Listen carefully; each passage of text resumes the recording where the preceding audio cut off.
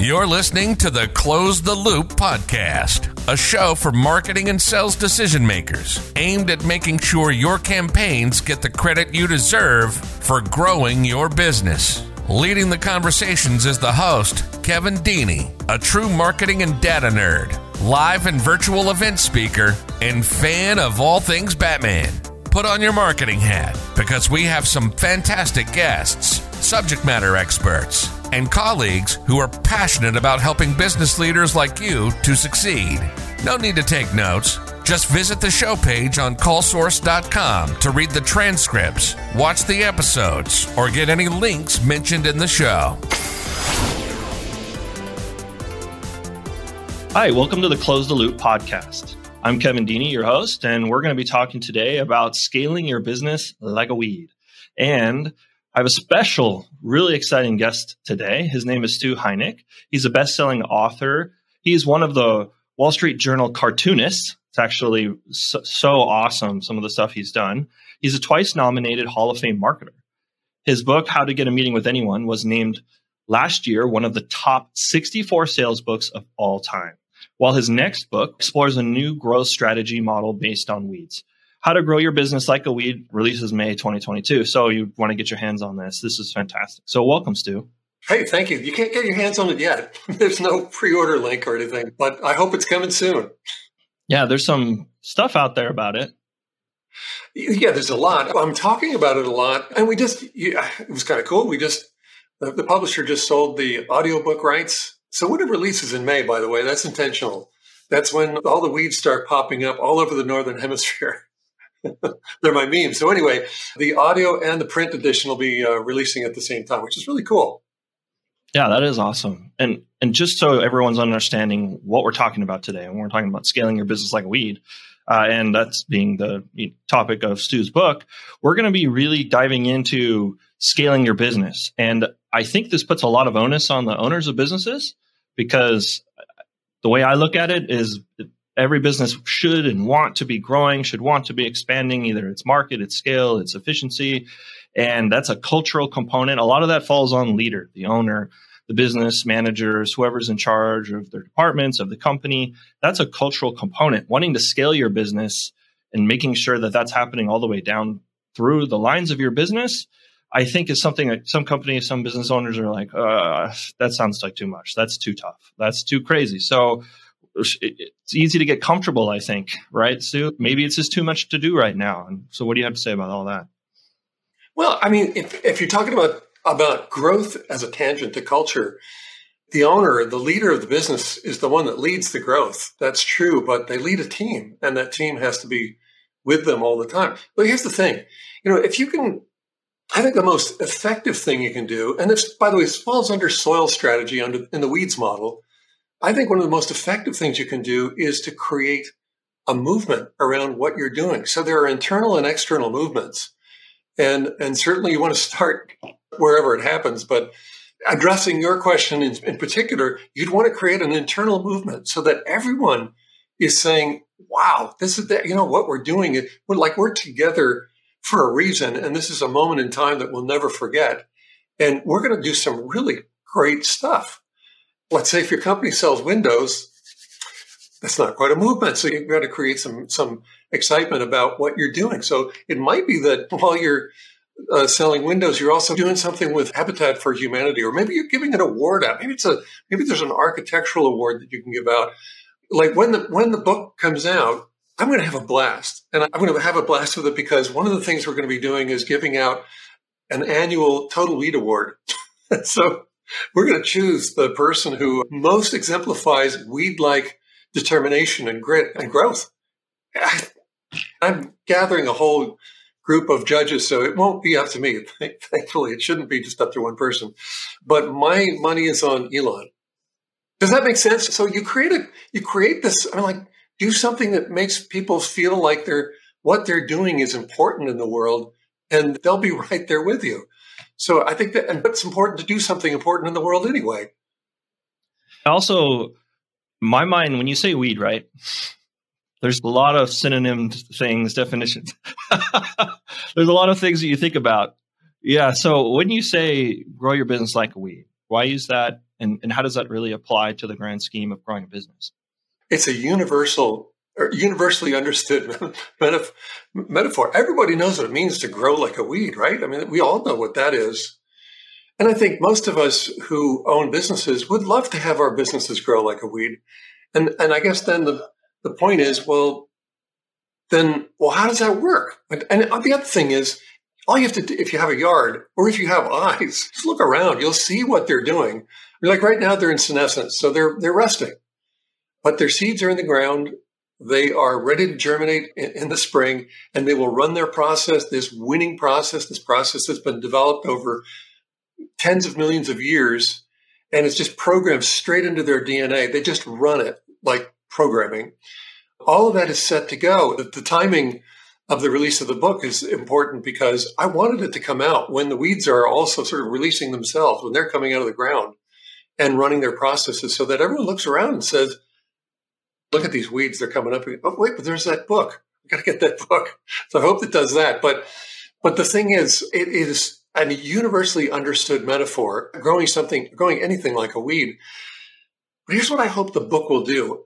I think that what it'll do is that people go out and they start looking around in their yard and they notice, look at the dandelion. Look what the dandelions are doing. I didn't notice it before, but they're running their process of flowering and seeding really fast, and they do it over and over and over again throughout the growing cycle, whereas more polite plants, less aggressive plants, do it maybe once in the whole annual cycle. They're doing it over and over and over again.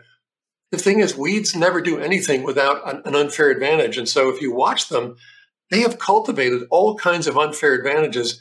And these are things that we can learn from in our businesses. What would you say to someone who's like, well, I don't think my business can do that. I don't know if my business is capable of that. I don't know if my teams, if my product or my service could go that direction and scale. I think that there might be lack of a vision possibly where someone may think scaling is a luxury and maybe that doesn't apply to my industry. Well, man, there's a lot of ways to go with that because if your business can't scale, what are you doing? Why does it exist? Build our businesses to grow them. I think beyond that, a couple of things maybe might be implicit in your questions. They might be thinking to themselves, yeah, but I just don't see my team doing this, right? I don't see doing this with my team, or maybe my product or my service I'm just a pizza place. But there are huge franchises of pizza franchises out there. There is a lot of scaling around almost anything. I can't give you the vision. I mean, the entrepreneurs have to grow their own visions, but assuming you have a vision, I would say anything that can grow like a weed. And I think, though, the thing is you just have to understand what that means. I'm not a botanist or even a gardener. I just noticed the weeds and I'm like, wow, look at them. How can we assume and assimilate what they do? And what is it that they do? And so what I realized is that through all this research is that weeds, they take all forms and come in all sizes. They're on 6 continents. A lot of weeds spread across all 6 continents. They're not in Antarctica because I guess it's just a little bit too cold. But otherwise, you find a dandelion, they're everywhere. They're all over the world. And so there's some really very successful strategies happening here. So here's the thing. I mentioned they come in all shapes and sizes, but they all follow the same formula. And isn't that interesting? There's a simple formula, but it branches out from there. They all use this incredibly aggressive mindset, and they leverage that and unfair advantages, which they cultivate and turn into force multipliers. They leverage their mindset and force multipliers against collective scale. That's what they do. They do it according to a process that is programmed into their DNA. They just run it. And that process is a miracle because it is honed over millions of years. The fossil record says that flowering plants showed up on the planet 145 million years ago. We have to assume at least some of them, or maybe most of them, I don't know, because the most successful were weeds. And so that's a long time to hone a process.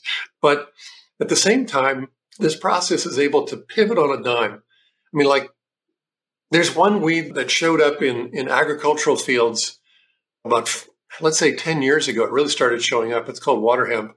It's just a weed from hell because water hemp releases up to 4.8 million seeds.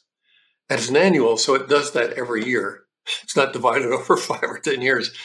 Every plant can release up to 4.8 million seeds, and it does it every year. And so these seeds, they're like little caraway seeds. They're little tiny seeds, and they stick to everything. And so when the farmer comes through the fields and with their combine machine, they start spreading those seeds around. You're never going to get rid of this plant. Now, here's the thing. Agriculture uses herbicides a lot to control this problem. And it's a problem because these weeds, they grow faster than the crop species like barley and rye and even corn. They grow faster than those crops do. So if they're doing that and they germinate before the crops do, they're going to just blank the crops. So we've got to get rid of them. Well, water hemp has developed immunity to Roundup in 4 years. So here's an ancient process that's running, but it was able to evolve around Roundup in 4 years. That's incredible. And so I think I'm still answering the question, what if my company can't do this? But I think we can all do this. It's just it's an attitude, it's a mindset, and it's also a process of building advantages into your company, like unfair advantages into your company, so that they become force multipliers, unique force multipliers just to you, so that your competitors can't beat you. And then you do that against collective scale. And that is how we scale. That's how everything scales, not only in the weed world, but it also is how everything scales in our world, in the business world. So when you say force multipliers, is that like a competitive advantage, like something unique or something valuable that you can offer in a unique way that dominates or is special to you? Yep. I'll give you a good example. I'm not only an author and a marketer. I'm also one of the Wall Street Journal cartoonists. I'm a cartoonist. I've been using cartoons my whole career, and I wasn't always in the journal, but I've been a cartoonist my whole career. And I discovered that really early on that if I sent someone one of my cartoons and it's personalized, that I would get through to anyone. In fact, that's the basis of the 2 books behind me, How to Get a Meeting with Anyone and Get the Meeting. I started sending cartoons around to people about them. And when I first started my business, I wanted to create direct mail campaigns for publishers, for magazine publishers. So I sent this, I didn't know what to call it. I call it a contact campaign, but an 8x10 print of a cartoon, each one about each recipient. These recipients, by the way, were about 24 VPs and directors of circulation at or consumer marketing at the big Manhattan-based media companies, print media companies like Time Inc. and Condé Nast and the Wall Street Journal and Harvard Business Review and Forbes. And there aren't a lot of them. So I only needed to reach out to about 24 people. So I sent this contact campaign. It was a print of a cartoon by me and about each recipient. And I said, with my note, this is the device I just used to beat the controls for Rolling Stone and Bon Appetit. I think we should put this to the test for your titles. Well, I ended up getting 100% response rate to that campaign. Actually, 100% meeting rate. All of them met with me. I got 100% conversion rate. All of them became clients. It was worth millions of dollars, and I spent about $100 on this campaign. The point is that my unfair advantage there was I was a marketer and a cartoonist together. There have been a few that have popped up since, the Marketoonist and Tom Fishburne. But anyway, so some have caught on to that. But being a Wall Street Journal cartoonist is just a huge advantage. As an example, there's a huge LinkedIn group among sales. It's like the salespeople, and it's like 500,000 followers. It's called Sales Humor. So I reached out to Ken, the guy who runs it, and I said, Ken, I'm a Wall Street Journal cartoonist. I would love to contribute some of my cartoons to what you're doing. And he said, man, how can I resist? Right? So great. He's going to start running my cartoons. And then I don't know if he's going to do this or not, but with some of the other groups that I'm working with, well, we can turn those cartoons into, they're personalized. We can turn them into, let's say, Christmas cards. And I can produce this PDF card generator so you can go in and change the name and the caption, print it out, convert it, and you get a card like this, that looks pretty cool. And you can write a note in there, of course. That's what you would do. Send it out. So I end up waltzing into some of these circumstances or some of these situations because I'm a cartoonist from the Wall Street Journal. So that's an unfair advantage. Nobody else can do that. No one else can match that. That's a force multiplier because now with Sales Humor, I'm working with Ken and I'm serving his audience, but I'm reaching an audience of 500,000 people. And that same thing happens when my cartoons, when they go into the journal itself, their circulation, last I checked, their circulation is a little over 2 million.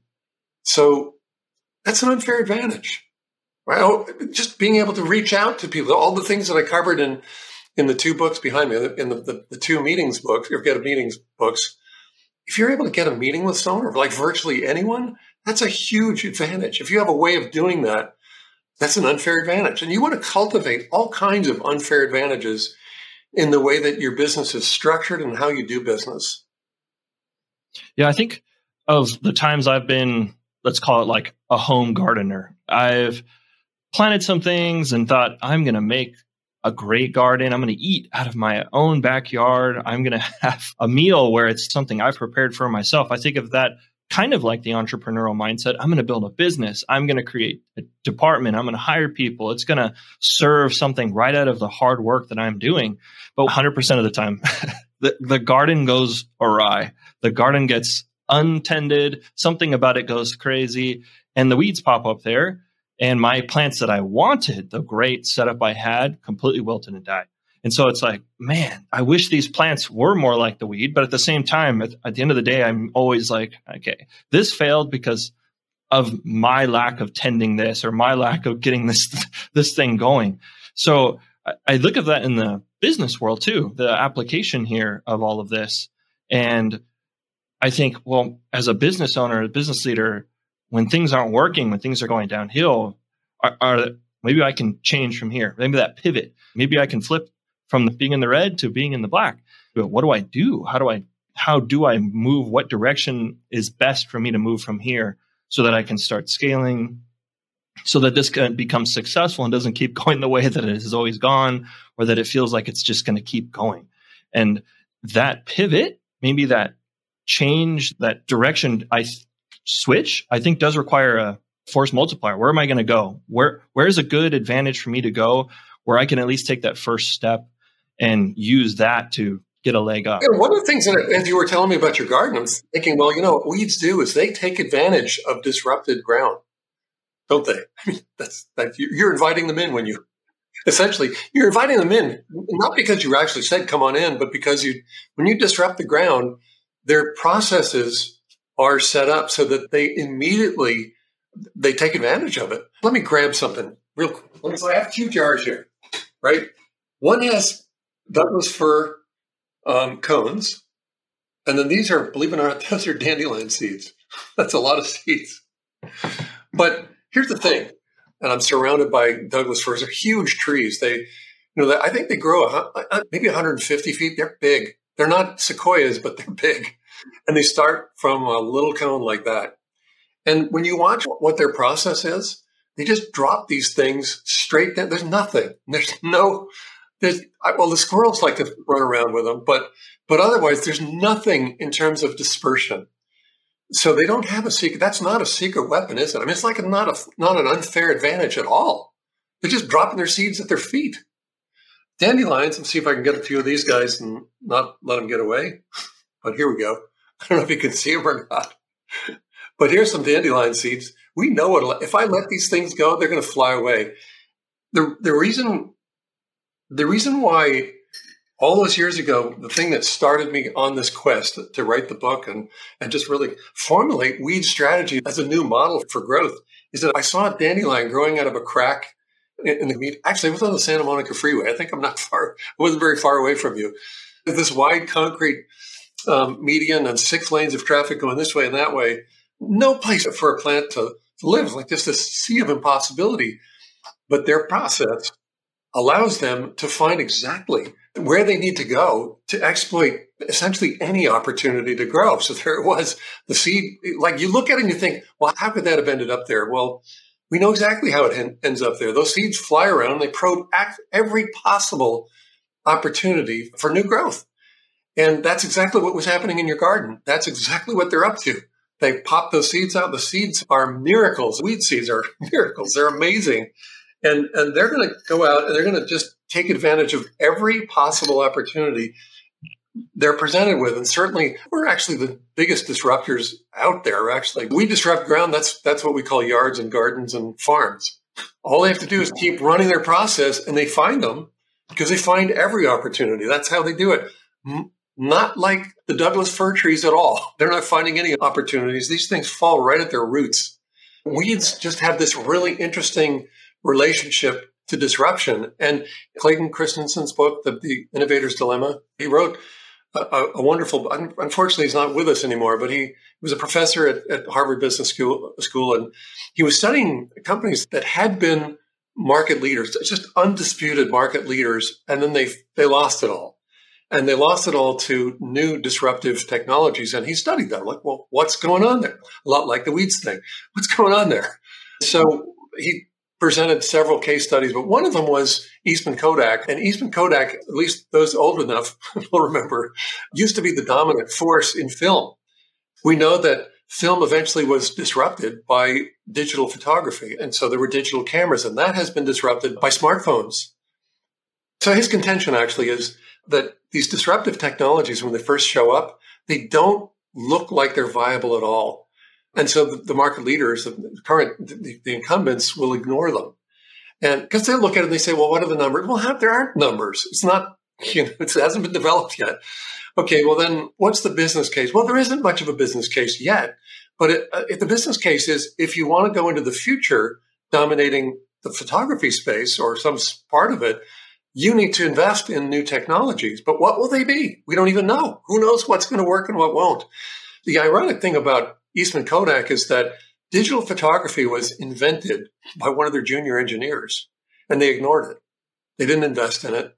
And so Christensen's approach is invest in disruptive technologies. The Weed approach is watch for disruption and exploit it, because disruption is happening all around you. And just run your process. That's how they disrupt. They just run their process.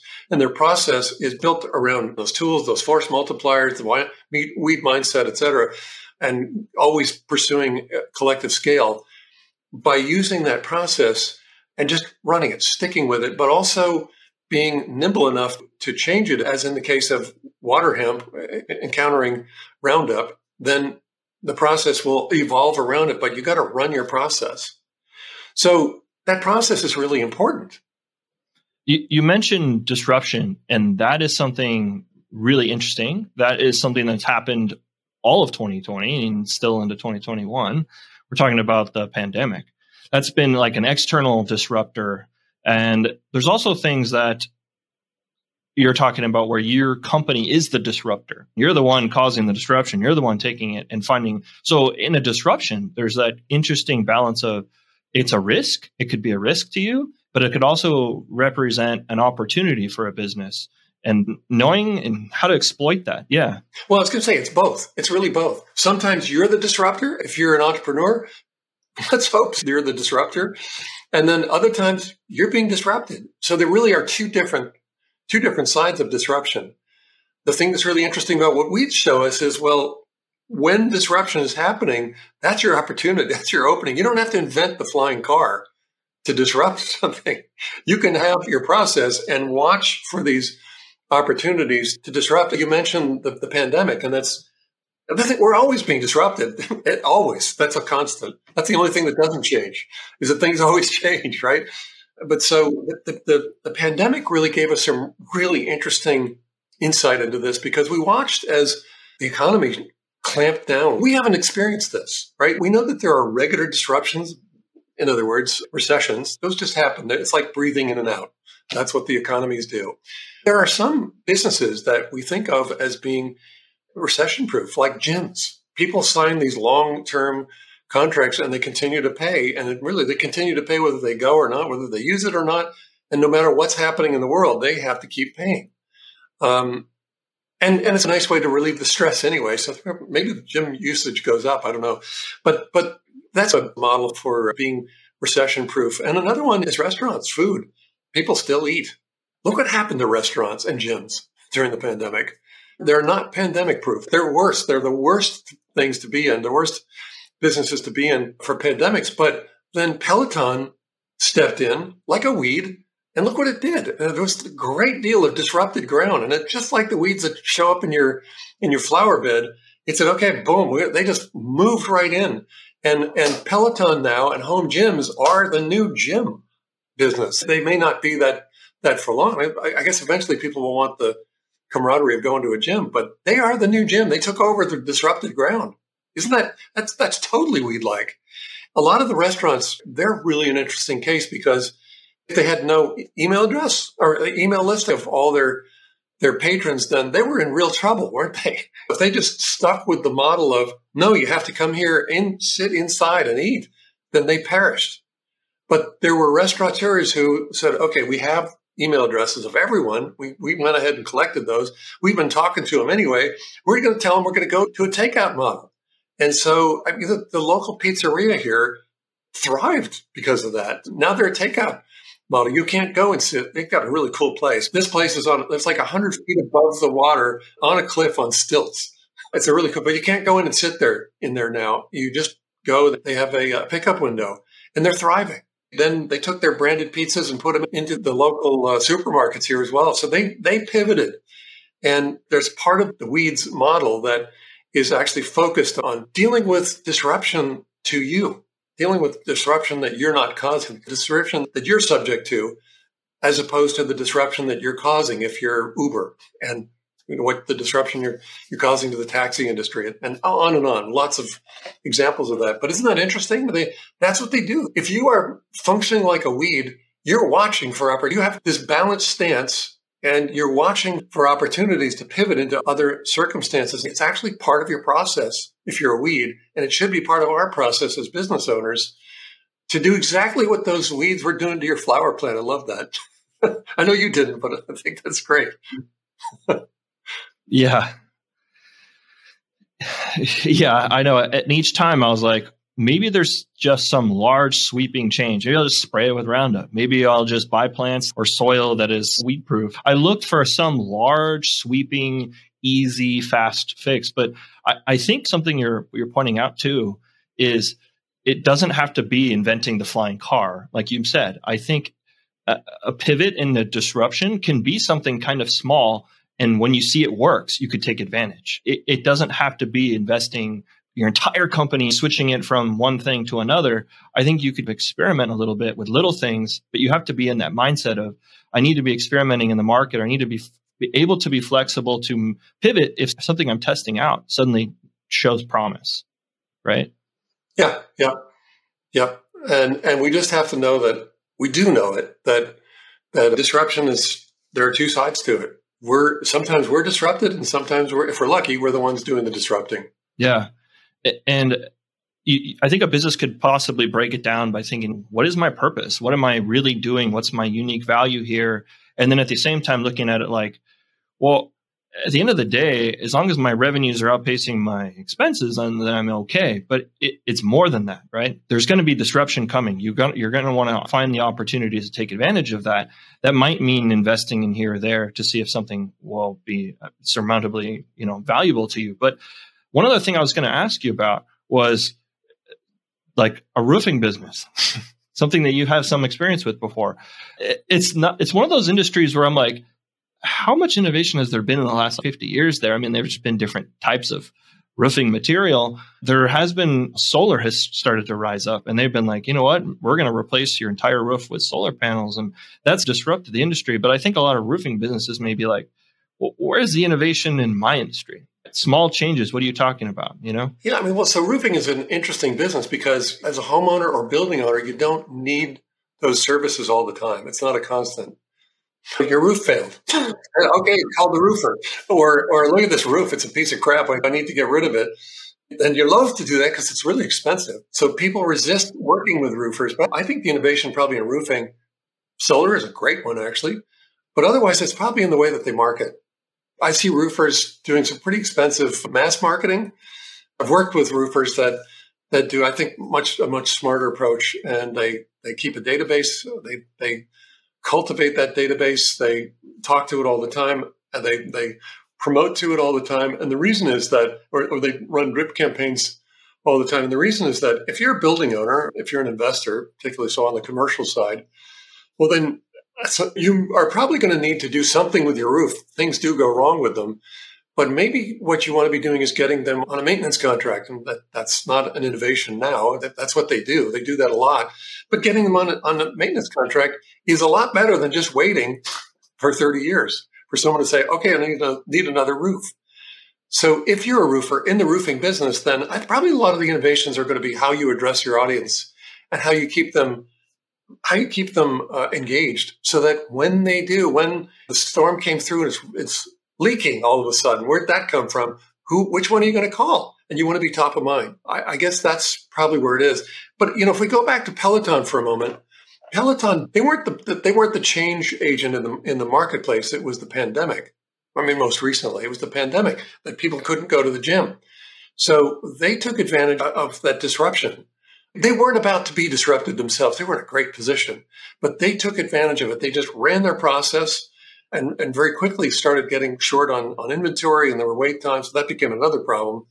They had to change their delivery times and gear up their production, but they took advantage of it and they filled in the void left by membership gyms that people couldn't go to anymore. Is there anything last you'd want to leave, a final summary or statement, or anything that wasn't mentioned, anything briefly you'd like to touch on, and then, we'll close out? I think the thing that might be the most counterintuitive of all of this is to think of something that has no brain having a mindset. But the weeds have a fierce, incredible mindset that is marked by optimism and aggression and urgency and resilience. Resilience is the best one, but perseverance and adaptability, they are all those things. We can see it. We can watch it happening in our yards, and you can see what's happening. So they don't have brains, but they do have a collective intelligence. And they certainly have an incredible intelligence built into their process, but it's how they run that process that's why I'm saying that they have a mindset. They're really aggressive and I would say even optimistic. Like, they never get depressed. They don't stop. If you cut them down, they start over immediately. If we were doing that, we'd be optimistic. There is actually a weed mindset, and I can't wait. I'm going to be launching a weed mindset boot camp in a few months. It'll be ready when the book comes out. But I can't wait to teach that, because how do you negotiate like a weed?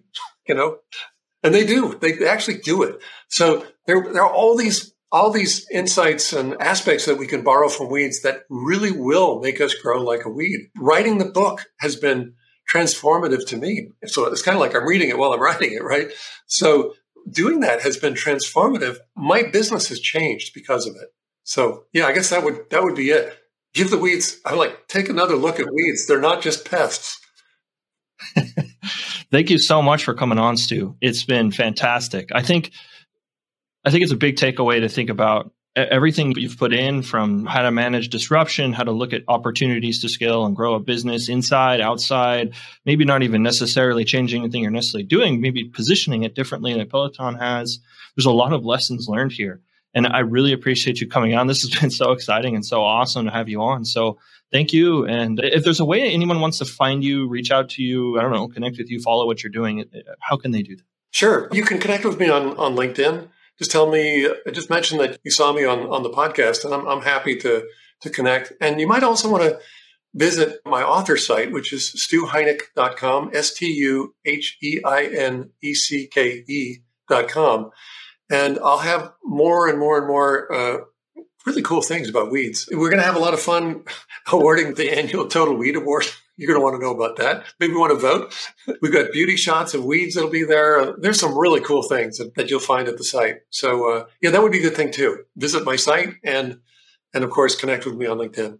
All right, great. And thank you, everybody, for listening to our podcast today. Thanks, Stu, and we'll catch you again next time. Sure, my pleasure.